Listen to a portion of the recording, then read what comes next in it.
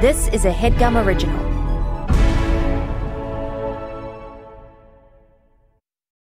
Hi there, it's Julia Louis-Dreyfus. You may know me from my podcast called Wiser Than Me, where I talk to older women and get their wisdom from the front lines of life. I was amazed by how many people told me our show made them look forward to getting older, which is why I'm here to talk about season 2 of the show. Sally Field, Billie Jean King, Beverly Johnson, Ina Garten, Bonnie Raitt, just to name a few. All hail old women. Wiser Than Me season 2 is out now from Lemonada Media. I'm dealing with the future of the planet. I'm the necessary shock to the system. I am human evolutionary change. Bulletproof. Superhuman. Who the hell are you? Bad guy. The mission has been compromised. We need help. Our target's name is Brixton. He's a ghost. We're gonna need the best trackers in the business. Luke Hobbs. I'm what you call an ice-cold can of whoop-ass. Career lawman. Always gets his guy. We're gonna need to operate outside the system. Deckard Shaw. I'm what you might call a champagne problem. Rogue former MI6 agent. Doesn't play well with others. If we stand a chance against Brixton, you guys have to work together. No way. This guy's a real ass.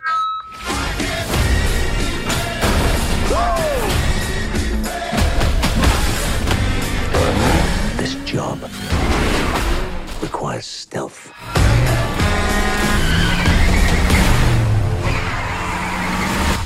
Look at you. I'm trying to save the world, which, for the record, will be my 4th time. Because I'm really good at it. You have no idea what we're dealing with. Hobbs and Shaw. You want a war? You've got one.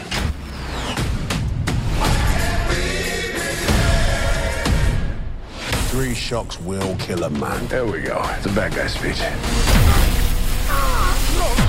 You had to open your big mouth, didn't you, huh? Yeah, I thought it was a cool thing to say at the moment.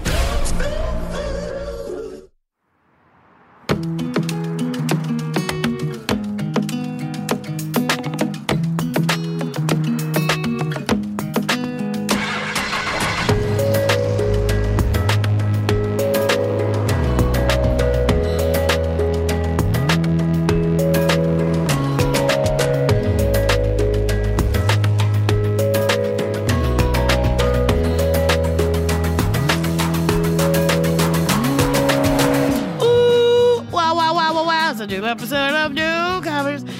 Okay, so Gabrus is here because Lapkus is dealing with an issue. I guess I shouldn't call it an issue. Call it's them a project. An issue. It's a side project. You know, she's working on it. She'll have it for 18 years. So okay, Gabrus, he's seen the. Yeah, maybe she'll give her away earlier. That's what it is. You give them away. Okay, Gabrus has seen the movies. I've seen some. This is the 9th episode of the 4th season. We're working our way through the Fast and the Furious franchise. It's 10 episodes. We're at 9. We're doing Hobbs and Shaw today.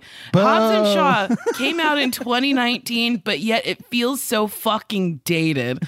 So Hobbs and Shaw is available for a fee on Amazon, Apple TV, Google Play, and Vudu. There's going to be spoilers. Come on. So if you don't want spoilers, you got to watch the movie. Gabrus, real quick, what did you think about the movie? I was let down by it when I saw it in theaters, and I was let down by it even more this time around, having to rewatch it. I was like, maybe there's something enjoyable about it, and I found that there wasn't. By the way, Nicole, you are frozen in such a Jedi way on the Zoom. It's so funny. I do look like I thought I look like a little Ewok. Yeah, yes, you do have. Oh. Jump, jump. I'm a Ewok. How did you feel about Hobbs and Shaw? This is one of the few that you originally saw. Yes, when I we saw rolled it in into theaters. I fucking loved it when I saw it in theaters. But then I got to experience the franchise from 4, 5, 6, 7. And I was like, these are infinitely better than Hobbs and Shaw. I mean, Hobbs and Shaw had just like Kevin Hart's in it, Ryan Reynolds for whatever reason's in it. All the kind of these guys are in too many movies, like The Rock included. Like, it's just too many people that are in too many things. Yes. And you're just like, I'm tired of all these people. And they're all just doing like the Apatow stand-in riff, where I'm like, I don't need this. I want to see action. I will say this, when I saw this in the theaters, I unpacked this with my friend Griffin on High and Mighty. And this reason this movie doesn't feel that strong is because it doesn't have family in it. It doesn't have fucking family. You are right. And then the car chases, they save it towards the end. It's the absolute end of the movie. And I was like, no, I want my Fast and Furious. If Fast and Furious is presenting a movie, I want my car chase up front. I want a car chase in the middle. That's how I want my act breaks. I want a car chase to punctuate the acts. Anyway, we got to introduce our guest. Ooh, baby, Michael Kayne. Wait, do you go by Michael Cruz Kayne now? I do. Nowadays, that Cruz is part, and now it's part of it. I'm sorry, I stumbled. Well, no, that's okay. Eventually, his profile is growing to the point where he has to differentiate between the legendary British star of stage and screen, Michael Caine. You're not Michael Caine. You're Michael Cruz Caine. Exactly. You guys get it. Applying that accent to Michael Cruz Caine. You're not Michael Caine. You're Michael Cruz Caine. Like, that's how you talk. It's really funny. Well, I'm going to give you credits. You're a writer. You're a comedian. You currently write for The Late Show with Stephen Colbert. You also host the upcoming HeadGum podcast, A Good Cry, which premieres on September 30th. Welcome, Michael Cruz Kane. Can't wait to get... I'm out of my mind today. I'd like to the whole introduce... show is just you talking in insane voices. I'm here for it. If we're doing Morning Zoo Crew episode of Newcomers, I'm here for it. Michael Cruz Kayne, welcome to both the HeadGum family and the Fast family. Yep. AKA Wow. Mi Familia. Mi Familia in Brazil. Brazil. I just woke my wife up. She's still asleep, and I'm screaming Brazil in the other room. I have never seen any Fast and Furious movie, by the way. So Oh, wow. That's awesome. when you say that when there's no family, that's like a term used because there is family in the movie Hobbs and Shaw. In Right, the there is literal last movie, the bad guy at one point is like, "What's important to you, Vin?" He's like, "Family." She's like, "Stop saying family," and it was really funny. Yeah, Charlize Theron's like, stop saying family. Stop it. You said family you have to answer too this much. question with a word different than fam. All right, so Mike, you point out something. There is family in this. Jason Statham and Vanessa Kirby are brother and sister, Yes. but in flashbacks, they're 3 years apart.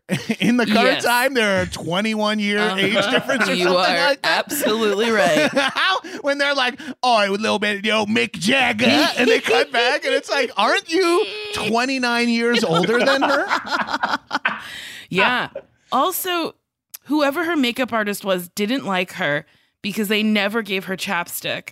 Like, her lips are chapped for half the movie. And I was like, I know she's not in like full makeup, but like we could moisturize her fucking lips. She's absolutely beautiful. I'm in love with her. I loved her in Mission Impossible. I didn't really know her as an actor outside of Mission Impossible. And then I was so stoked for her to be in this. But the second The Rock tries to sell some chemistry with her, I'm like, get me out of this movie. I never wanted to. I felt like the way when a sex scene happens when you're watching TV with your family. You know what I mean? The second thing, I was like, no. Fast forward. It is gross.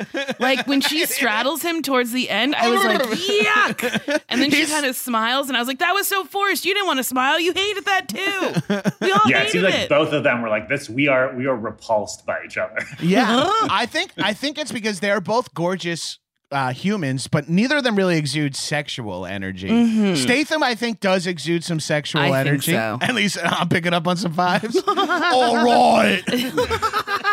Also, did you notice at the end of the movie, Jason Statham was talking out of the side of his mouth?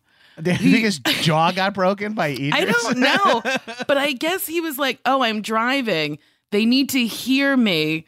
So instead of turning my head because I'm driving, I'm going to move my mouth. It was a very weird I think he was doing choice. it for audio.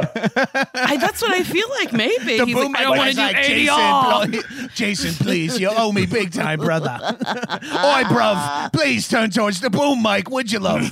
I wasn't sure if you were talking about at the end of the movie proper or in one of the 58 credit scenes. Oh. The audacity to do another scene in these credits. The courage that it took to do that. Let's get these guys back riffing. They don't have to be there on the same day. We'll just shoot him in the diner saying, he's Ryan Reynolds. We got him for 4 hours. We'll make an entire... We got him for 4 hours. We'll make That's a truly what runner it through- seemed like. Yup. 4 hours, 2 locations. I thought Ryan Reynolds was great in this movie. I thought he was great. Did you? I did. I haven't I seen liked the his movies. first I don't know who appearance. that character is. No, I don't know who neither that do character we. is And we either. just... when we Oh, that's watched- not a character from the No, other movie? he appears out of nowhere. Kevin Hart appears out of nowhere. Rob Delaney appears out of nowhere. And you're like, The fact that Ryan Reynolds is not a character from any of the other movies is insane to me. No. I was positive he was from no, the but they definitely set it up Fast for him to come back in universe. Hobbs and Shaw too. No, That's crazy. I think the craziest thing set up in this movie, which might not even register for be important at all for Michael, is that the bad guy seems to be like the voice. They seem to be attaching that to something larger in the Fast franchise. But I also feel like they might be avoiding it complete. Like they might have been like, what were we thinking? And trying. So I'm curious if they try to drop that, but they tease something to the effect of like, Hobbs and Shaw, like that bad guy's voice, knows more and is going to do something. Well, bigger. because that bad guy's voice was like, "We've met before, Hobbs, and when we meet again, ooh, baby, it's gonna be delicious." And then, I mean, do you think they're gonna like tie it back to the Fast and Furious? Like maybe this person is the one who works for Cypher, or Cypher works for them? Not to put Michael on the spot, but can you just guess an actor whose voice that was, even though it's modulated, even though you don't know any of the other movies? I'm just curious. So you two have already seen subsequent movies in which that actor is identified. No, that actor is don't never know. identified yet. Even 9 has come out since this, and it's not explained at all. And I don't know if 10 is going to. Oh, they don't explain this in 9? This doesn't get connected back yet, so that's what I'm Because saying. the whole movie has the vibe of we'll just write this and like some later on we'll do something. So it'll be somebody. I want you to establish now your guess, just not knowing. Just pick out an actor of stature that might be in this movie. Ooh. You know who I think it? Okay, I guess if I had to pick an actor that I could see it being like Steve Buscemi. Yes, okay, that's canon. see- That is canon in Newcomers. Steve Buscemi is the voice of. Wait, who is the voice? We don't know. I don't think they would credit it. They 'Cause it didn't might- credit it? My guess is that it's Mr. Nobody. It's Kurt Russell's character, and he's flipping to bad eventually. Oh no, you think? I don't know. It's the only other character who sort of lives at that tier. Never heard of that person. Don't know what that is. That's what I'm Yeah. saying is that Steve Buscemi is as good of a guess as I've seen these movies dozens of times each, and your guess has as much weight as mine. That was my There's whole so- thesis. There are just so many things in the movie that it feels like they were like, okay, we're shooting that scene today. Like there's Wait, so many things happening. what was the name of the thing? The bad What's thing? that Who mean? knows? Yeah. It's so It's like it's not the God's Eye. It's not the.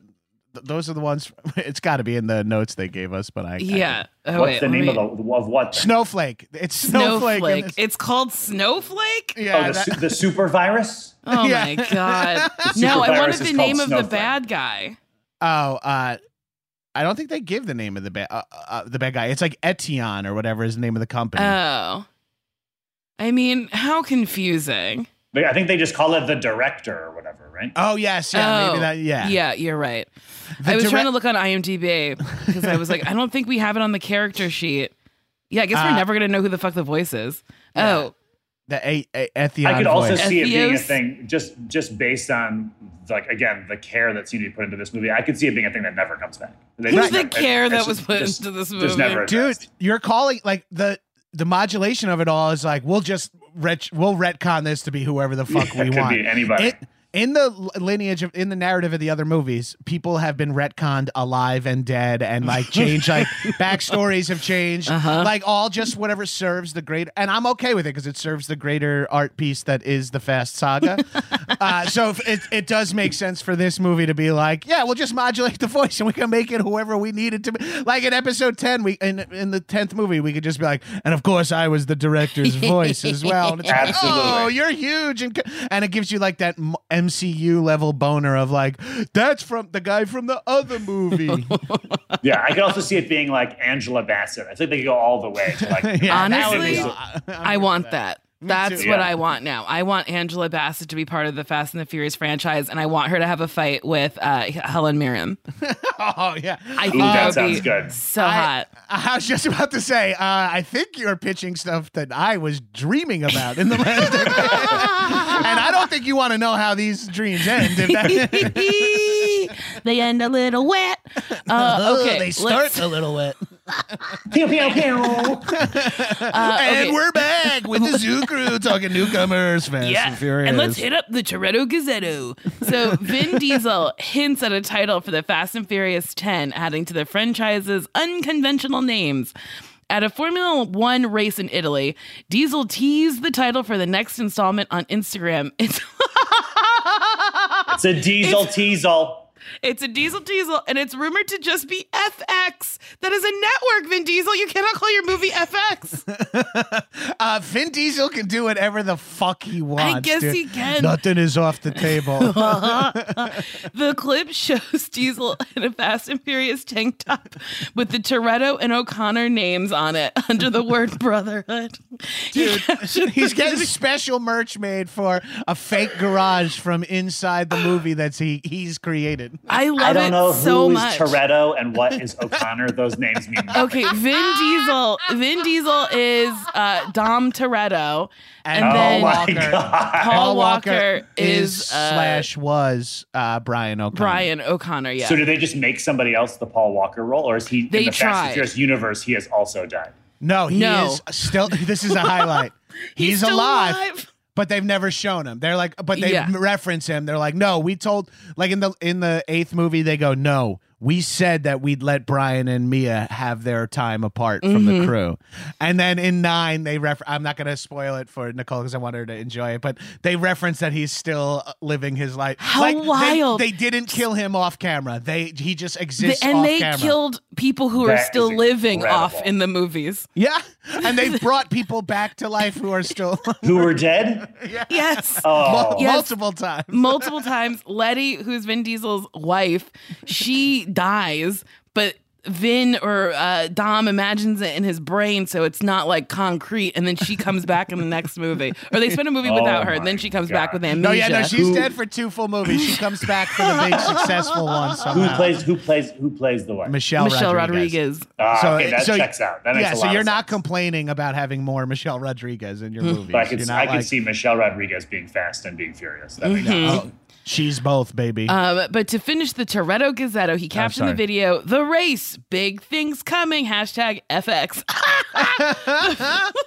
The film is scheduled to release in theaters on April 7th, 2023. Wow, we gotta wait. No, that's so far off. That's so far away. It'll be directed by Justin Lin. Okay, he's returning to the franchise. That's good news. Tyrese, Michelle Rodriguez, and Ludacris are going to come back. I kind of want Wonder Woman to come back. And I want Han to come back. Okay. She's in this too? She was in Everybody's a couple. in this. She dies in 6. We are the only 3 people in the world who have not been in the franchise. But we don't know if she dies because we don't actually see her die. She literally died. She literally dies in a way like that, like we've discussed, where it's open for interpretation. Like, I rolled away from the crash at the runway, and then I was.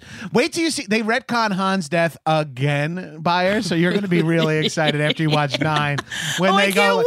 They adjust what actually happened one last time and finally have the story right. You'll see. What a dream! What a dream! So, Michael, to catch you up, he's introduced in the 3rd movie, Fast and the Furious. Tokyo Drift, the least successful movie of the franchise, but one of the most beloved characters comes out of that movie. And who's Han? What is that? Did you tell me? Han is like, for lack of a better term, he's the Asian guy in the crew. Yeah. Fantastic. But Yeah. he's so charismatic, and he's There's an actor so named Sung hot. Kang. He's the guy from the Tomorrow, whatever that Justin Lin's first movie. Also was Sung Kang's big first movie. He's so good, but he dies in that movie. But then they like him so much they bring him back for the next movie, and they just keep being like, "You going to Tokyo yet?" And he's like, "Not yet." And he does that for 4 movies. They make 5, 6, and 7 chronologically actually take place before 3, so that they can have Han in them. So then Han is technically not dead because the movies now take. And then they do moments like, "I thought we were heading to Tokyo," the location in which he would eventually die. And he goes, "Not yet." And it's like at the end of the movie, it's like, we got one more movie. Let's do it. Do you think it's like them sitting in a room with, like, you know, a bunch of yarn tying together all these things trying to build the story, or is it just somebody being like, fuck it?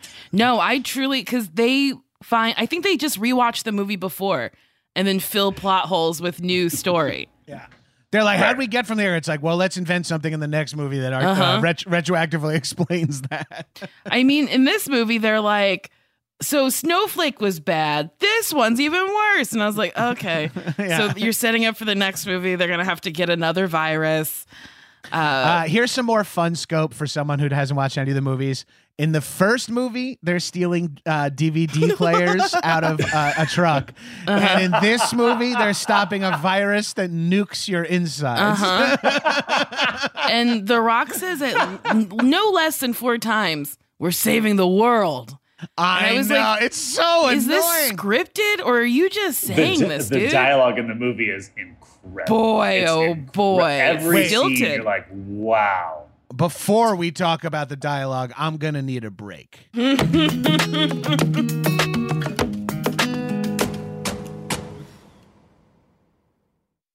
This HeadGum podcast is brought to you by Aura Frames. That is right. From grandmothers to new mothers, aunts, even the friends of your life, every mom loves an Aura frame. Holy shit, even aunts? Yes, especially aunts. Oh, wow. Because it was named the best digital photo frame by Wirecutter and selected as one of Oprah's favorite things. I mean, these Aura frames are guaranteed to bring joy to moms of all ages. I believe it. You have an Aura frame, don't you? Yes, I actually more than believe it. I know it. I've got one for my mom, my mother-in-law, my grandmother-in-law. And dare I say, your aunt? And dare you say, my aunt and my aunt-in-law.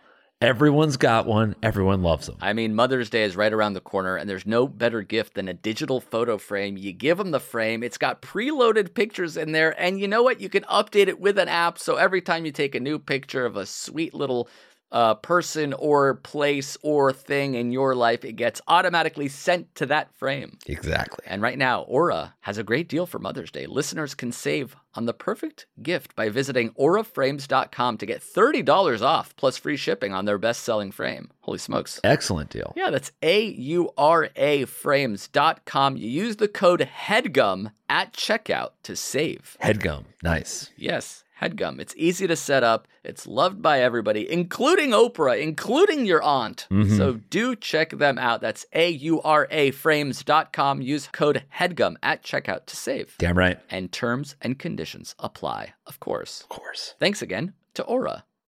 Ooh, do you want to make your mom smile? Start Mother's Day with flowers or surprise her with gifts from the brand she loves. And guess what? It's delivered with the same day with DoorDash. Get 50% off your next order of up to $15 when you spend $15 plus on your next flower, convenience, grocery, or retail order now on DoorDash.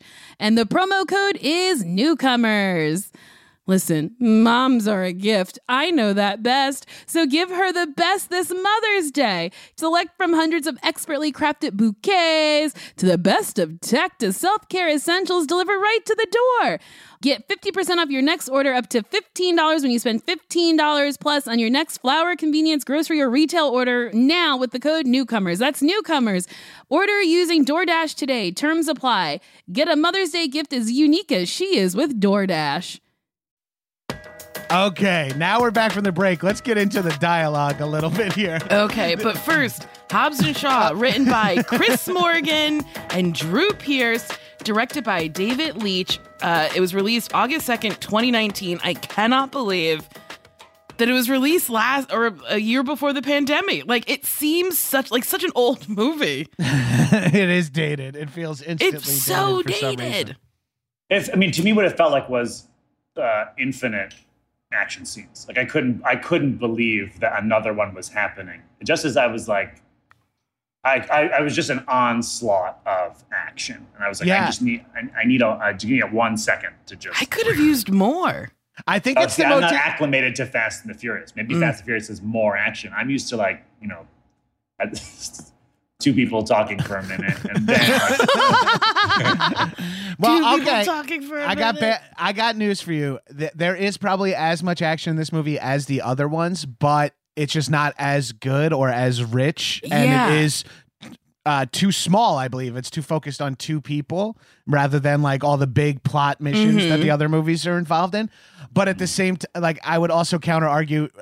I think, Michael, if you had more of Jason Statham and The Rock talking, you'd like this movie even less. I think you're like, it's like a catch-22. It's like the action's kind of boring. It's like, we'll ramp up the dialogue. It's like, really? More like lightly homophobic, like lightly, I wasn't, at least I never played Dungeons and Dragons. It's like, they're just like, it's like the hackest, like high school bullshit. It is wild. The scene where The Rock is interviewing Vanessa Kirby, and he's like, do you like to tango? And you're like, what is this? What stretch of a metaphor is this about? There seems so many things like that where it's like, here comes an analogy that I have to imagine every viewer is like, where are you going? Where are you taking he was me? like, he quoted some, I don't know, Nietzsche. Yeah. And he was like, I'm flexing this. And this. And then flexed his arm. I was like, ew. It's like we have to set up that Vanessa Kirby would be remotely attracted to this giant hairless comic book character. He's so like, it's so fun. They're like, he looks so not human in a way that makes him a good action movie star, but doesn't like Arnold Schwarzenegger. Arnold Schwarzenegger, I thought, had a little more charm and acting ability than The Rock. Yes. But just like Arnold, it's like, it never really made sense when women like swooned over his body. It's like, that's not what people like. It's like, that's a weird body. Like, The a Rock lot of looks people like like the it. actual, he looks like the actual Hulk. He looks like the enormous real in honest this. to God Hulk. Like somebody already hulked into this. I'm going to kick you so hard in the teeth, you're going to be shitting shoelaces, some bitch. Like, everything is like all those like weird, kitschy, like dad things. Of like, is weird. I hope your mother likes hospital food because I'm going to knock your little teeth out. It's like, it's all wrestling promo shit. And then him and Statham going back and forth reeks of like Seth Rogen and Paul Rudd riffing in an Apatow movie, but those two guys are very, very funny. And charismatic. and it's kind of hack when they do it. And you're like, but I like it because it's them two being when funny. Ryan Reynolds and The Rock are going back and forth in the diner, you're like, oh, Reynolds is bringing something to this that they're not going to have when they go to the other scenes. Yes. Yes, you're absolutely correct. Okay, so let's get into this plot summary. So in London, Hattie Shaw and her team of MI6 agents, which I'm like, what? Attempt to retrieve a supervirus called Snowflake from a terrorist organization, Eton. Is that what it's called? Etienne. Yeah. So Brixton Lore, all of these names are nuts. I mean, Hattie Shaw, Brixton Lore, Deckard Dude. Shaw. I couldn't believe they killed Shaw's brother when he was like, you killed my brother. I was like, why? I didn't know the brother was dead. He died off camera, like in between movies. Like that feels awful. I was like, why is this Shaw getting the short end of the stick? He came first. Shaw's brother is the bad guy in 6. Shaw himself is the bad guy in 7. Turns to good in 8. Stars in Hobbs and Shaw. And then they just kill his brother who started the whole thing. Yeah, and also in 8 redeems himself by helping rescue Vin Diesel's son from the Sky office. I thought, speaking of children, I thought for sure that The Rock's daughter was going to be more involved in this movie. Like, they were very much setting up the idea that they're going to like ransom her or something. I think they were just trying to like, I don't know, insincerely bring family to it without saying the word family. And I was like, you gotta say family. They tried to with all the stuff when he went home to Samoa, or Samoa, I think. I also really liked only The Rock saying the name of that place correctly. I thought that was a nice touch. Yeah. I gotta say, we'll get to the plot summary, but I do like all the stuff that features like the haka and fucking jacked guys with clubs bashing people's heads. Loved that. All of them were so hot, and I was like, I like this. It was, I don't know, a lot of cultural stuff that people aren't used to, and I thought it was really cool that it was in a mainstream movie. And remember the haka is what he does with the soccer team in the previous one. So seeing him do it with like the real actual badass warriors was a whole nother level. Very cool. I think they shot that in Hawaii though. Probably. I feel like they should have shot it. I think I read when I was watching this on Amazon Prime, they have the little, like, when you tap X-ray. the screen, there's like X-ray, that's what it's called. And I think I read in one of those things or somewhere that The Rock like wanted to hire Samoan, like it gave them an excuse to hire a bunch of Samoan actors to be in the movie, which I thought was very cool. Yeah, that I love. Also, if you watch 90 Day Fiance, there's a couple where one of them's from Samoa, Kalani and Asuelu. And Asuelu's mom is exactly like the lady who played The Rock's mom. It is kind of wild. Oh, that's awesome. I was like, so are all Samoan moms like this? This is nuts. That scene also, we'll get back to the beginning of the plot, but that scene also features one of Gabrus's favorite movie tropes is when it's like, all right, we're able to shut down their guns, which means we're only hand-to-hand combat for the next 6 minutes of the movie. It's like the perfect setup. It's always like, and don't worry, no one in the building is a good guy. You can kill whoever you want. It gives you like that like childlike movie system where you're like, nobody's guns work. And it's like, we can punch each other and use sticks and shit. And it's like, that rolls. But I like how they set it up pretty early. Yeah. Because Vanessa Kirby tried to shoot that gun. He's like, you need a code. And then when they're like, shut down their guns, I was like, yeah, because you need a code.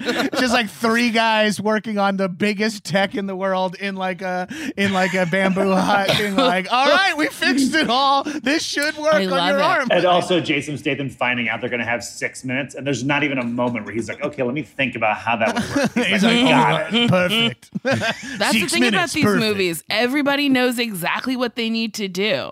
So, okay, we meet Brixton Lore, who's a Eton operative with cyber implants that give him superhuman capabilities. He's a cyborg. Is that not a thing from the other movies? No, there's never been a cyborg. That is insane. The number of things you're telling me are unique to this movie is... I was positive that Idris Elba was in the other movies. This is the first reveal. Yes. I gotta say... as you know, my Kinsey scale number is not fully all the way to one side. Idris Elba is an absolute fucking stud, and the idea of him having a cybernetic suit, fucking, and just like I would be like, oh brother. I mean, watching him get zipped up and almost seeing some butt cleavage, I was like, ooh, daddy, mommy likes. He looks good in that super tight bodysuit. He looks so fucking hot. That's just like an exquisite man. I mean, right? He's so pretty. Ooh, baby. The motorcycle he rides, which we see is here, incredible. It's so cool. It's like a toy. It's like his pet. I love it. It's a Triumph motorcycle because they had some product placement. And then he chases. Is this when they had chased the McLaren? No, that's later. Yeah. There's some like real nice product placement in a way that I'm like, nobody watching this movie can afford a McLaren. Why did we get a close up on the name of this car? No one can go out and buy that. Use promo code Shaw, get you 5% off a McLaren. So okay, podcast ads. Brixton Lore fucking comes and he arrives and kills all the agents except for Hattie. Hattie, for whatever reason, injects the only dose of Snowflake right up into her, and then she escapes. And then Brixton frames her for killing her team and stealing the Snowflake. Couldn't she have just taken it? There's like a thing. Couldn't she have just like slipped it in her pocket and been like, we out? That's logic, and that's not what these movies are about. Thank you. Goodbye. I just wasn't sure if I had missed a plot point where it's like the only way that this can travel is inside of my body. No, it's easier if you have a character that we're seeing for the first time in the movie become infected by it, so that there's quote unquote stakes because you are worried about you're worried about Shaw, this person, a you don't character know. you now know for 90 seconds. Who's being chased by a cyborg man who also no one has ever seen. Who also no one has ever seen, but he is Idris Elba, so you're okay with whatever he I wants was to do. positive that if you saw that in theaters, Idris Elba would walk on screen and everyone would be like, "Oh, that guy from the other movie," but he's not in the other movie. No, he's not at all. That is incredible. It's I amazing. also like low key. It's kind of dumb, but I like where he keeps his pistol on his outfit, like up by his shoulder. It's like here. Yeah, it's kind of like kind of weirdly badass. Yeah, it is easier than like down and up. It's just across and out. I think it works. When we do the live episode of Newcomers for Fast 10 in 2023 or whatever, we'll have holstered guns on stage with us. Perfect. And we'll just shoot each other and drive cars right into Largo. So you're like, oh, you put double reinforced steel. It's not a street fight. There'll be 3 new people hosting the podcast that no one has ever heard of. Right. So, shortly after we see Cypher in this movie? No, we don't. No. This synopsis is wrong. It says shortly after the confrontation with Cypher. Oh, wait. Oh, I guess we're picking up where the 8th movie left off? Yes. Okay, so after Cypher in the 8th movie, Hobbs and Shaw are both informed of the missing virus, and they're recruited to work together in tracking it down, which is like, what? Why? Why is Jason Statham ever thought of to help America when he's a terrorist himself? Well, in 7, they try to be like, you're the 2 best people at hunting Dom ever.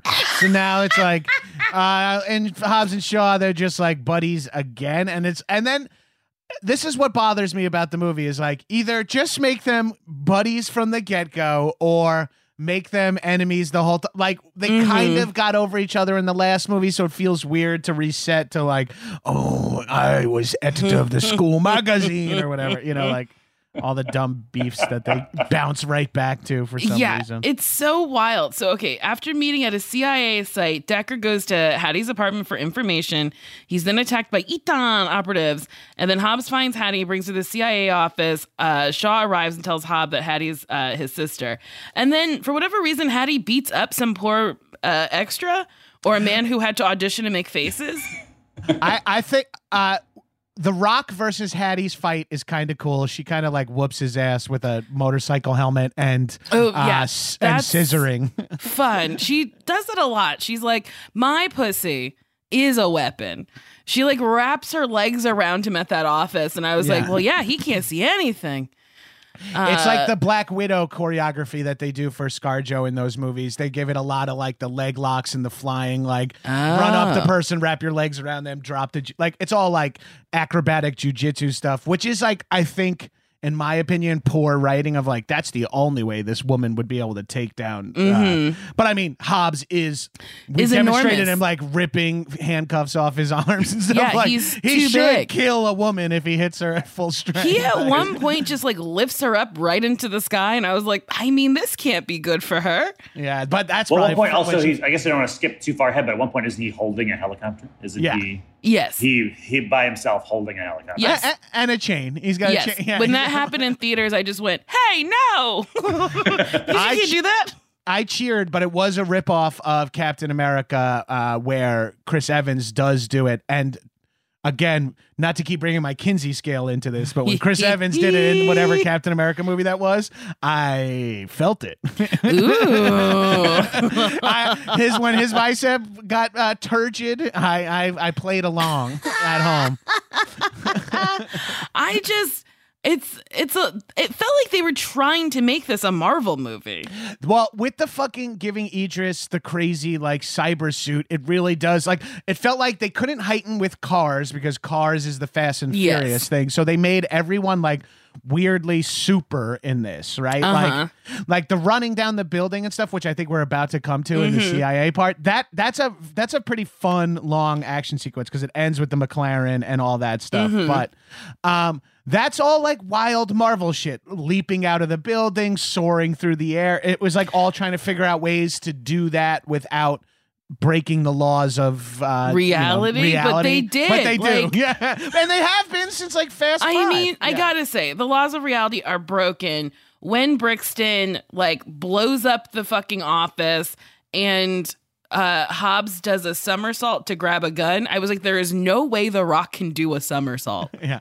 And if he did, he would like fucking smush like it would be like he would leave like a crevice. Like, yeah, there would be like it would start a tornado. Like yeah, a weather event. A crater would appear, like a whirlwind, like all at the same time. Also, just flipping that big ass right around. Before Brixton walks in, Hattie finishes fighting with The Rock and she's like, I have to go. I'm sick or whatever. The virus is in me. And she walks towards the window. And I was like, was she going to jump out the window? Where's she going? There's no door there. No idea what her plan is there. There's so many moments like that in the movie where you're like, what are we supposed to believe that she's doing? And it just reinforces that idea of like, well, we have to get this done. We have 10 more minutes to do this. So let's say she's going that way. And there feels like a lot, especially with the Hattie character, there feels like a lot of moments where they're like, all right, and then Hobbs and Shaw are over here and they're doing, and it's like, hey, guys, we need something for Hattie to do. And like, oh, let her be sort of like a guy is holding a gun to her head and she's looking at a wire. And it's like, okay, yeah, we can cut back to that like a dozen times to I mean, keep that her in was the very story. funny because I was like, why wouldn't he just because she had the virus. But then I was like, I don't know, just scoop it out of her or whatever. But anyway, Deckard recognizes Brixton as an old colleague turned enemy in a very murky explanation. Yeah. He shot him. He thought he killed him. And then he like flipped to be part of this terrorist organization. I mean, in all of this is where I can't believe Idris Elba's not in the other movies. Because when this was happening, I was like, what the fuck are you talking about? What does any of this mean? I'm like, I'm sure people have seen the other movies. No. No. But you also have no idea. I have nothing no to do with idea other movies, yeah. like where they were old colleagues. I don't know who they were working for. I wish I could convey how little Jason Statham has been in the movies up until this point too. He's only been in 7 and 8, and he's already got like backstory that's like woven in that we're supposed to give a fuck about. It's so wild. And then there's this pretty fun car chase with some Triumph motorcycles, and then this very cool McLaren that fucking Jason Statham has to pull himself out of every time he gets out. Like really like work to get out of this little car. Now, wait, I want something that happened in this movie that I meant to tell you too, Bayer, which I think you would like. Statham's claim to fame, like his first like big pop off, was in a BMW branded short film called The Driver, directed by Guy Ritchie. And Statham plays a dude who's like a good driver, like a security driver. And this was in like the early 2000s. And before he became the Transporter and all those other movies that he would later go on to do. And so him being added to the Fast and Furious franchise, and I now know how many listeners of this pod have not watched any of the movies, but like this podcast. Wow. So I want to convey. So Statham coming in is like a cool, like we're bringing more drivers into the world. Yeah, like, and Vin Diesel is a genius. He's not a fucking bad dude. He's got no, it that's out. like so fucking smart. Yeah, and then the only other thing about this movie that drives me crazy is they offer up in the beginning that the answers are we extract it from Hattie or we kill Hattie. Those are the only two options. And I'm like, what about cutting her hand off? Yeah, because when they go inside her body, it's just bouncing around near where it was injected. It's not in her bloodstream completely saturated and that thing's going to pull it out. No, cut her fucking hand off. That sucks, Hattie, that you have one hand. But it's either that or chase around the world a bunch of android soldiers and hope to use this surgery. Or maybe my Maori cousin can fix it. My Samoan cousin can fix it and we do this. It's like Hattie, cut your fucking hand off, sweetheart. It sucks. We get you a cute claw. Love when she was like, I am the virus. That made me laugh really hard. And again, we do not know this woman from a fucking hole in the wall. Never so she's met like, her, I am never the met her. virus. It's like, I'm ready to die for her. It's like, why? And it's like, who cares? We don't know her. So after this like interesting the fight, I say interesting because it wasn't satisfying, but Idris Elba goes through a bus. I kind of like that. If I was like on a double-decker bus and Idris Elba went right through it and then just like looked all mad, I'd be like, wow, I love it here in England. I'm going to move here. I'd be so happy. String a bell, bruv. So then Brixton frames all three as traitors, which is a thing that can happen in the universe, where all of a sudden they're plastered everywhere and they're like, these are bad people. This is overused in action movies so much, as like a guy who's seen them all. Mission Impossible movies, Fast and the Furious movies, because they have to be like, well, how do we explain that these guys who are legendary heroes have no help whatsoever from anyone? It's like, make them enemies of the state. And it's like, woo. And what are we going to do? We'll show like a random CNN screen grab and just say enemies of the state on them. No explanation how we get this information out there, why people believe it or anything like that. Well, we learned that the voice can like penetrate. Well, I guess we don't see that till later, that he can like go through radio waves and like computers and televisions. Also, and the this same white graphics room? show up. It's not just the sound. Like all of a sudden, the graphic design, the little of his equalizer, voice is the same wherever. Yeah, the white room where Brixton is like, send the news to CNN is so weird. And I'm like, who are these people typing away? Is this a lab? What is going on? I thought he was saying that they were going to hack the things.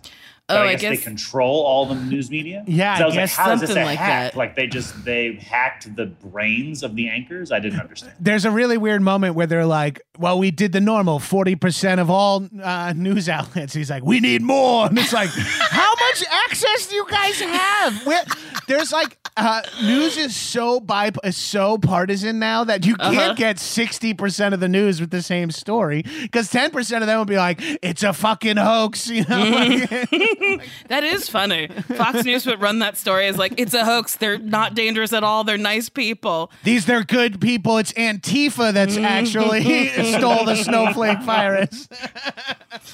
It's the deep state. Joe Biden and Dr. Jill have the virus. It's like, I don't know they're about keeping that. it under a fucking pizza restaurant. That was honestly the wildest thing. I think so.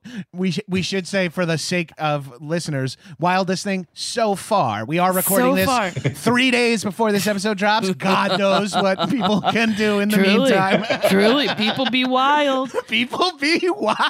So Deckard. What a way to describe. I wish you had an MSNBC show by it, where it was just you showing clips and going, people be wild. I would watch it every week. I would become a news junkie if you had a show like that. I mean, that's what I did when I was watching the insurrection live in my living room. Can you believe that fucking happened? I gotta say, when it was going down, in hindsight, it was really scary. But when it was going down, I was like, I don't care this strongly about anything. Me either. I couldn't even imagine, like, they're like, your wife's in the Capitol building. I'd be like, all right, well, I'll wait till she comes out. I'll find her later. Like, I couldn't even imagine what would make me, like, there's not anything I like in the world enough to do what these people did on behalf of whatever belief system they're in. Can you imagine scaling the wall of a government building? I can't imagine scaling the wall of any building. Or whatever. I last night wanted a LaCroix and wouldn't go down my stairs.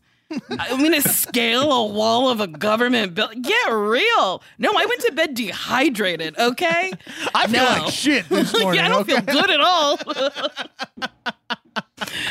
Okay, so Deckard, Hobbs, and Hattie track down the most adorable man. To the movie.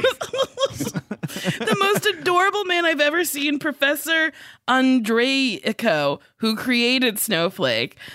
He claims it was created to deliver vaccines. Oh my God, maybe this is why nobody wants to get vaccinated, because they all saw fucking Hobbs and Shaw and they're like, we're gonna get Snowflake. Oh my God, and they call liberals snowflakes. This is why we have COVID. Hobbs and fucking Shaw. The fact that they call it Snowflake in this, it's like, no. Yeah, what were you doing?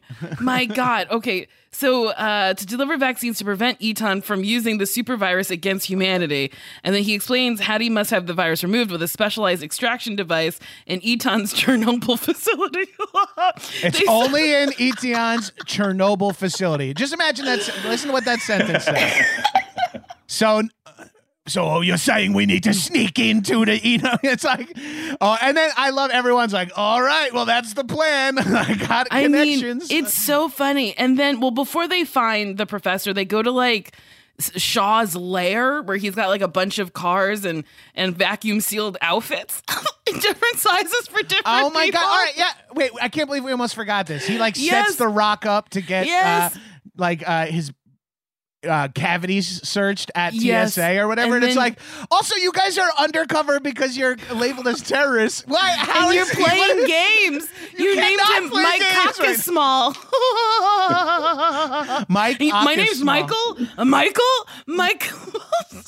Oxmall. Oh yes, Mike Oxmall. That's what Mike it is. Oxmall. Yeah.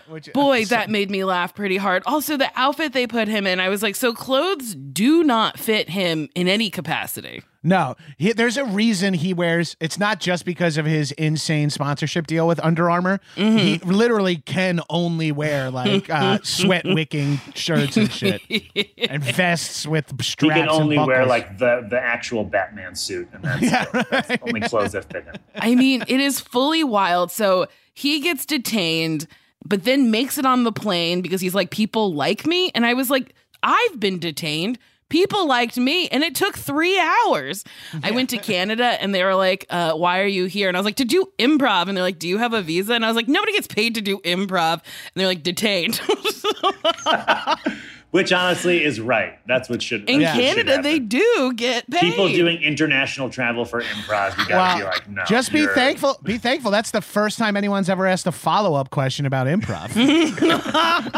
I mean, so usually frequently they're like, you're like, go say ahead. improv, people are like, put a gun silently in their mouth. Like, whoa. I'm sorry. I'm not saying you have to do improv or watch it. Don't worry. No, I'll go. I'll leave. I don't want to be here knowing that you're doing improv. Wait, so is this where they get on the plane and they have Yes. the "you want to fuck my sister" talk? My God, when that man said she can climb this brown mountain, I was like, I mean, when you say brown mountain, that's like shit. Also, this is so insane. It's like such an obnoxious, wild behavior. Yes. And I'm an obnoxious, wild person who's very attracted to Vanessa Kirby. And I would, like, she's asleep. Don't talk about her like this. She's sleeping. She could probably hear you. Neither of you should be talking about this bullshit. I you loved freaks. all of the extras in the background fading in and out of sleep, kind of leaning towards the camera. I'm like, you see my face? Am I in it? Am I in it? Can you imagine also being the person sitting next to The Rock in Coach? Like the how mad you would be, that lady who he's like, I like your babushka. That's why she wasn't mad. She was like, this giant nasty man complimented I want to climb me. that brown mountain, baby. Plant my the idea of flag him at having the sex summit. with her, he would annihilate her. She'd be pulverized to dust. Well, that's all. You can't even picture it. Imagine him holding her and kissing her. You would think it would look like the end of King Kong. It would be like, put her down. Like he's going to climb a building with her or something. He's so massive and so muscular. It's like, let go of her. Also, she's not like childlike, but she's visibly much younger than both of these guys. She's very young. I also, this is going to sound very mean, and I hope Vanessa doesn't ever hear this, but I played a game when I was watching. I was like, is she pretty or is she blonde? I couldn't figure it out. And then her makeup artist hated her because her winged eyeliner kept changing. And by the end of the movie, it was so big and so overdrawn that I was like, they hate her. They won't give her chapstick and they won't fix her eye makeup. They were like, it was probably The Rock being like, I'm the prettiest sumbitch in the and I'm the, like, you better make her look a little worse because I'm the best looking sumbitch this side of the Brown Mountain. Sumbitch. In the scene where, am I allowed to talk about a scene that happens later in the movie when they? Yeah, go ahead. I was gonna say when they smooch later, there's something weird. Like she has like beads of sweat running down her face or something. I want to be like, can we? Can someone touch her up? No, her makeup artist retired midway through the movie, and they left her on her own, and she had to do it herself. Real quick, fucking Kevin Hart tucking and rolling out of that seat made me laugh really hard. And then he's the air marshal And I was like, what is going on? And he's doing the whole improv thing back and forth and like, don't talk like that. Talk like what? Don't talk like that. Don't talk. And I was like, oh, with this movie, you're making it longer. This is a 2-hour, 19-minute movie. We do not need these riffs. And it is, Kevin Hart is an injection of life into this movie. But then once he's riffing with Statham and The Rock, you're like, okay, I just have one scene where Kevin Hart and Ryan Reynolds talk to each other so that we can have some juice like that. And then get the fuck out of this I would have movie. liked that very much. You can just see the script, that page just says like Kevin Hart, and then underneath that parentheses, anything he wants to say. Which is what happened. Whatever he wants to say, we'll make it true in Hobbs and Shaw too. I thoroughly enjoyed his second scene because they only had him for a day. When he was in the bathroom, that made me laugh very hard. Oh, toilets always work on Uncle Gabrus. Yeah. So, okay, they set out to infiltrate this facility, and for whatever reason, there's 2 doors in a hallway of men, and a hallway with one man working on this like weird Tesla truck, and they pick their hallways to go through. This was like so weird to me. They have like heat guns that sense people, and then Shaw's like, this is your door, and The Rock's like, I don't know, I picked my door, some bitch. Did we talk about how, sorry to interrupt, but did we talk about how Jason Statham, to get Hattie kidnapped by them and also get the gear, they go to that absolute smoke show brunette's house? Oh, and then I fucking forgot about that. She walks up to him, just makes out with him, and then it's like, so wild. And it's like, what are they doing? Robbing this mansion? And she's like, and then when Idris Elba it was just a parade of hot people. Idris Elba comes in, is talking to that hot lady, and is like, is she alone? And she's like, uh-huh. He's like, if she's not, I'll rip out your heart. And she's like, if I had a heart for you to rip out, I think you could do it, but like you don't, because I don't have a heart. Because I'm like a tough chick. I'm tough, and I got a gaggle of tough bitches behind me. Tee-hee-hee, we're going to prance around this mansion some more. I was like, who are these people? Michael, we've never seen these people either. It's crazy to me that's not a character that's being called that. This is how the other movies are, like, they're copying the formula of the other movie of like, I actually have a connection in this town, and that connection is a big cameo cast stunt or someone from the previous movies that you're like, oh shit, or from the cold open or something. That's something the movies do, but this is a standalone trying to match those moments, and it's really funny because it's like, and of course your favorite character, the chick with the gun, like Mrs. M or something. Yeah, exactly. So nuts. It made zero sense. Real quick, we have to take a break.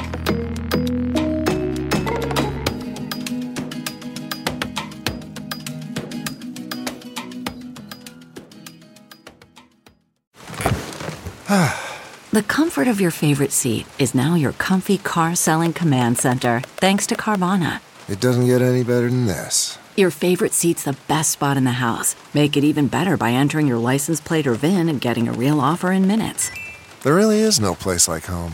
And speaking of home, Carvana will pick up your car from yours after you finalize your offer. Visit Carvana.com or download the app and sell your car from your comfy place. CarMax is putting peace of mind back in car shopping by putting you in the driver's seat to find a ride that's right for you. Because at CarMax, we believe you shouldn't just settle for a car. You should love your car. That's why every car we sell is CarMax certified quality, so you can be sure with upfront pricing that's the same for every customer. So don't settle. Find love at first drive and start shopping now at CarMax.com. CarMax, the way car buying should be.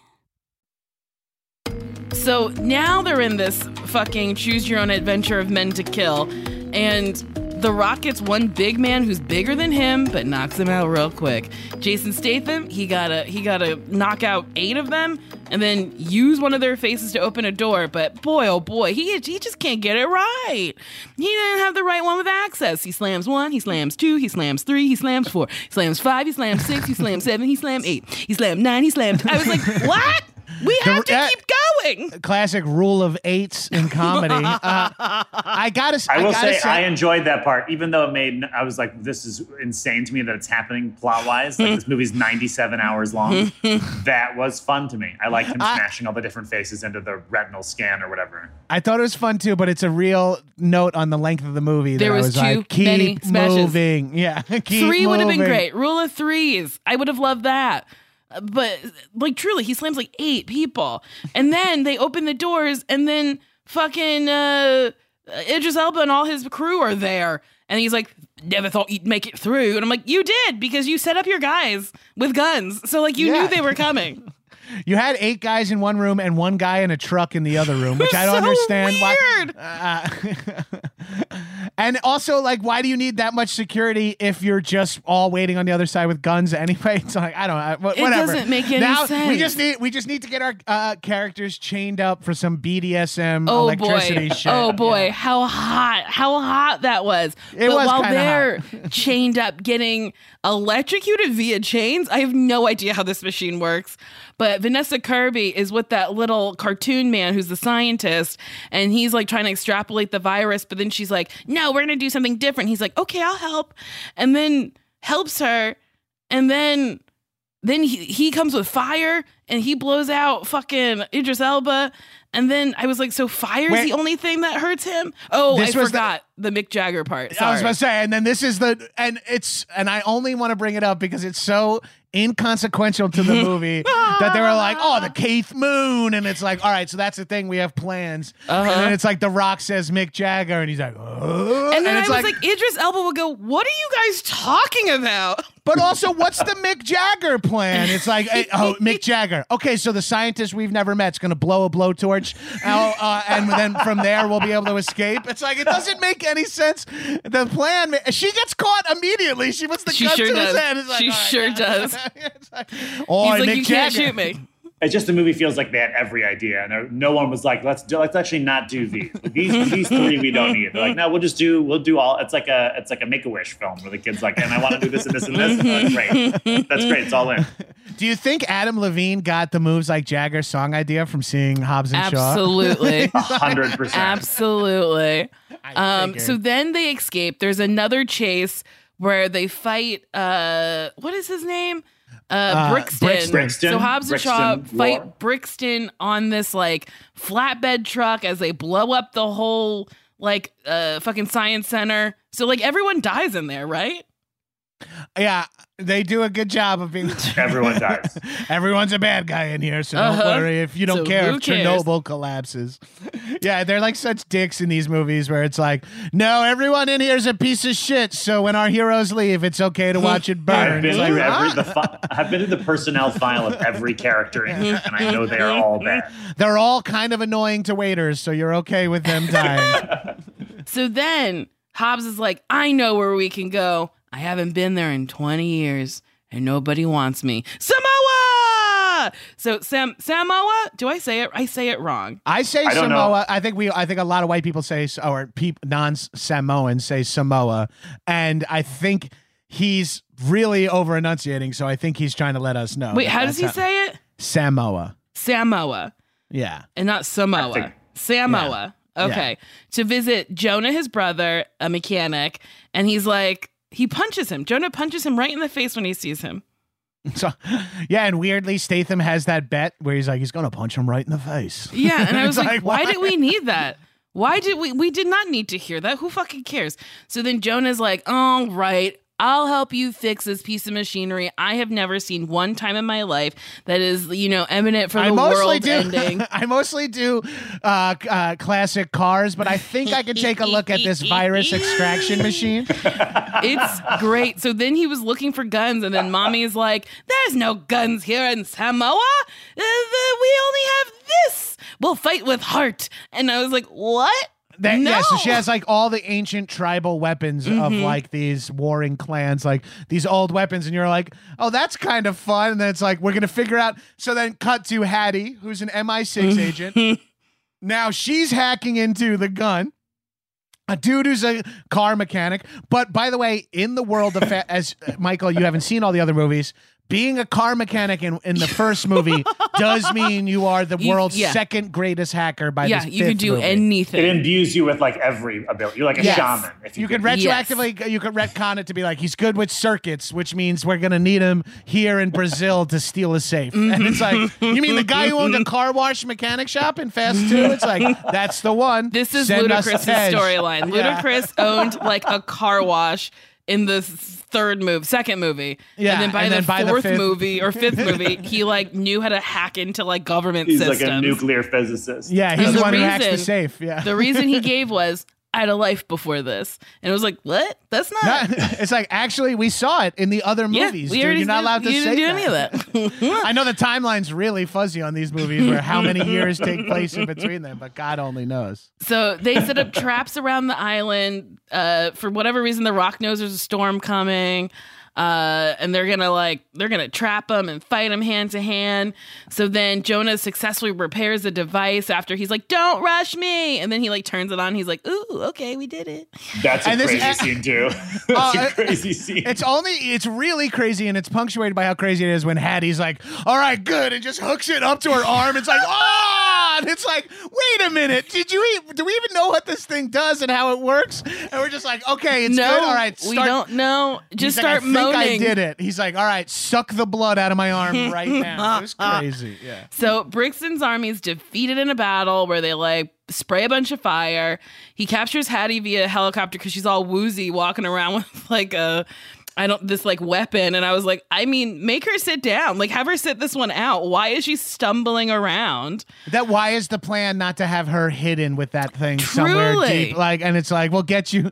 All you need is 30 minutes alone. It's like, no, stand outside in the middle of the melee. You know, it's like the fighting here is fun. We get to see Roman Reigns, who's the other cousin, who's like the big, handsome, long-haired guy. He's a WWE wrestler too, who's of Samoan descent. So hot. I think everyone in this scene is hot. Dude, and the big heavyset guys in the running around in their slippers, like watching them body slam people and shit. I'm here for all of it. Truly. I like the car thing that they do. They hook up to the chopper and eventually start linking their like all these old jalopies together. And then it's not a Fast and the Furious saga movie if we don't have a little bit of NOS. But I believe they call it Island. What do they call it though? Oh, they're like, give us some of the Island spirit or something. They have like a name for it that's not NOS. And they all remember. hit the NOS. I don't know what you're saying. Yeah, what? exactly. So NOS is like nitrous oxide that you hook up to your engine, and when you turn it on, it gives you like a chemical reaction that boosts your engine, like a turbo intake. boost? Yeah, and then it makes you like go faster. And in every Fast and the Furious movie, they have NOS, and at one point they're like, Cuban NOS, and that makes me laugh. So then they have a fight. They like crash into this water, and it's so funny to me that Hobbs can fall down from big places and is like fine. But he leaps like earlier on. He like leaps 70 stories onto a guy's back who's like on a cable. It's like he's but 300 pounds. In 7, he falls from a window and lands on that car, and then was incapacitated in the hospital. And 6, he jumps out of a plane into a Jeep and is fine. You know, he's got different levels for every movie. But yeah, they fall into this water, and then they have this scene where I don't understand why they did it. So it's a fight sequence where some of it is in slow-mo, some of it is not. And then I guess it's in their contracts that they're like, we're all down at once, we're all up at once, because it was a lot of up and down, all of them at the same time. So the weird conceit of this fight is due to Idris Elba's like high-tech imagery units or whatever, he's able to calculate blocks and punches very well, but not at the same time is what they learned. It's like like the setting is in mono or whatever. So right, like, exactly. The second thing happens, he's like, Durr. Yeah, he's putting crazy based on the other fights. He's handled like many things simultaneously. Yes, so. he seems to process everything quite well. But I think like so they said, and it's I gotta say, It's not fun. It's not executed well. No. But the setup for this is a fun way to do a 2v1 fight. Like, it was a fun way to, and I did enjoy the slow mo of like the faces being like smushed. Sure. Like, it was kind of cool, but ultimately it felt. We've only seen, like, these are just all three superheroes, so it doesn't feel like there's really any stakes. It didn't really feel like there was any stakes. I felt like it was like a real, like, oh, okay, this is a workaround them fighting Black Superman. And I love that he called himself Black Superman at one point. And I hate it when The Rock was like, this is your kryptonite. And I was like, oh, fuck off. Just go home. Go home and take care of your daughter. But then I was like, oh my God, was it in Idris Elba's contract that, like, they can't kill him? Because then Eton or whatever fucking shuts him down. Yeah, shuts him down from inside, and he just, well, again, he dies the way you need to die in the Fast and Furious movies. Where you can absolutely come back. That's Hondo P's still alive. Do you think he'll come back in the next Hobbs and Shaw and be a good guy? Of a course. good guy. Of course. They redid your computers, and now he's a good guy. All right, bruv. Hobbs and Shaw and Lore. Yeah, and he has a perfect dumb name to throw in there. Hobbs, Shaw, I would love and it Lore. if they did sequels to this where they had to add a new name to every title. So it's eventually like the baker, the candlestick maker. It's like Hobbs, Shaw, Lore, Leibowitz. It's like Leibowitz. It's like those T-shirts that were popular for a while, where you just named all the characters from something. Sure. Bilbo and Frodo and And then in the credit scenes, usually you get one, but they give you more than that. So Hobbs brings his daughter to meet his family in Samoa. Deckard and Hattie plan to bust their mother out of prison. Hobbs receives a call from his partner, Locke, which you're like, that's his partner? Informing him that there's another virus worse than the snowflake. It's such an arbitrary hiding. Like in Hobbs and Shaw 2, we found a worse virus. This one's called Two Snowflakes. We got two snowflakes here. So some quick trivia. Please. Oh, this film was shot over the period of 5 months. That's not that long. No. The Rock said he tried to get Jason Momoa to play the role of Hobbs' brother, but scheduling issues prevented it from happening. So they got that guy. Is that Cliff Curtis, that actor? The actor, I feel like, has played 100 different races. Like, I gotta say, every movie he's a different race. Cliff Curtis is like legendarily ethnically ambiguous in Hollywood. The other major role you would know him from is the like super hardcore Mexican gangster in Training Day. Oh, how wild! Yeah. He's like one of those dudes who's played a bunch of different ethnicities over the Where do you years. think he's from? That's a great question. New he's Zealand. Like Maori or something. Yeah, I think he is Maori. I think he's playing like Pacific Islander in this movie. Like, is the first time he's playing his actual culture. Yeah, he's how do you say that? Maori. Yes, that's what he is. Yeah. Interesting. Yeah, it's cool. That he was a Mexican gangster. I mean, cool. Cool. Yeah, I'm he here somehow for it. escaped the scrutiny of being able to play just every race. But he's grandfathered into being every race. So the exterior of the Eton headquarters is actually the McLaren Technology Center, where the McLaren Formula One team is based. The building was added to a CGI landscape. Wow. Some of the McLaren employees also appeared in this movie as extras. So McLaren had their hands in this movie. Yeah, and I gotta say that car chase with the Transformer.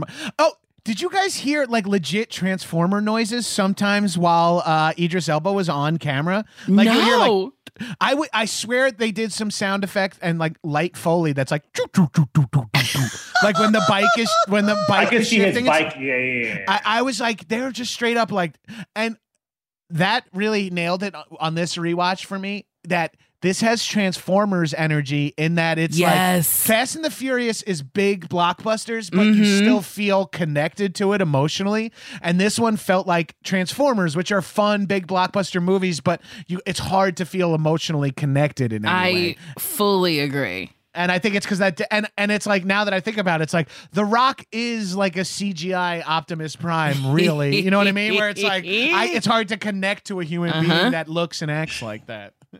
Yeah, I fully agree with you. Okay. So this movie was nominated for Favorite Action Movie, at the People's Choice Awards, and The Rock was nominated for a favorite male movie star at the People's Choice Awards. I mean, okay, killer. 67% fresh rating on Rotten Tomatoes. A critic from Nashville wrote, maybe the family isn't all there, but it turns out the extended relatives throw a pretty good party too. My God, the budget was $200 million, which is a lot. And then by the end of its run, it grossed $760 million. Mission accomplished. Which is like, I mean, I feel like Fast and the Furious does better, right? It does. It must. Yeah, Fast 9 broke a bill. Easy. So wild. Yeah. So we're at the end. Michael Cruz, Kayne, you got anything you want to plug? Yeah, I got a podcast coming out on HeadGum that we've already mentioned. It's called A Good Cry. It comes out on September 30th, and it's about grief, and I really hope you listen because I had a great time making it. I was going to say, I don't know what the premise of the podcast is, but I could attest to Michael being able to walk the fine line of sad and humor at the same time of like really finding humor in some real grief-stricken moments. So that is something I do know about you. So I'm pumped to listen to the podcast. Thank you, that's sir. exciting. Yeah. Before we go, Bayer, I just want to tease because this is the 9th episode of the series. We have one more. We have one more, and you've never seen Fast 9. I have never seen Fast 9. I stayed away from spoilers. I stayed away from anything. The only thing I know is John Cena is in it. Yeah. And that is truly the only information that I have. And I'm pretty jazzed to watch it. It was the first movie I saw that broke my spell of not going to the movies during the pandemic. I loved it so much. Have not seen it since the night I saw it, opening night. So this will be my first rewatch, which I was holding off on.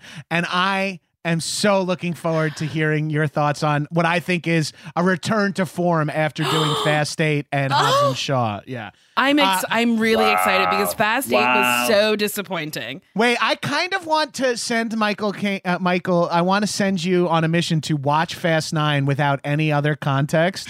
Like just throw it on demand at some point and just watch it and report back. And we'd love to have like a special be like, and this dude, Michael, who has not seen anything, this is what because there's even more cross connection and it's like watching like the last issue of a comic that you never read. Like everything starts getting connected, and I think it'd be really fun for you to watch sans any context. Just treating it like a standalone movie. Yeah, I will watch it just to have it make absolutely no sense to me. Because the way you're talking about Hobbs and Shaw, if you watch Fast 9, you're going to be like, and so that guy, and the answer from me would be, yes, that guy is in Fast 3 for 6 minutes, and now he's in this movie.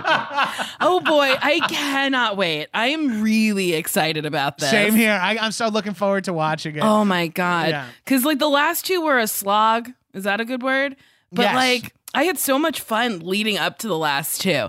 Even Tokyo Drift was fun to watch. I agree. And we're back. We're back to fun. Trust me on Fast 9. Whether it's good or not remains to be seen. Sure. But it's objectively fun. Well, okay. If you want your review read for Rate and Review, I forgot about that every time. You can write us a review. We'll read it. So Berwin Girl said, no need to be a fan of the Fast and Furious series. Add me to the list of fans of this podcast who's never watched a single frame of the Fast and the Furious series. I mean, well, fuck, we have guests who've never watched a single frame. Might as well have listeners, too. I love it. The hosts rock. The guests are perfect. C. Murray 725 said, yes, I am truly living hearing y'all talk about Van Denzel from Speedy and Furious. It's a real treat.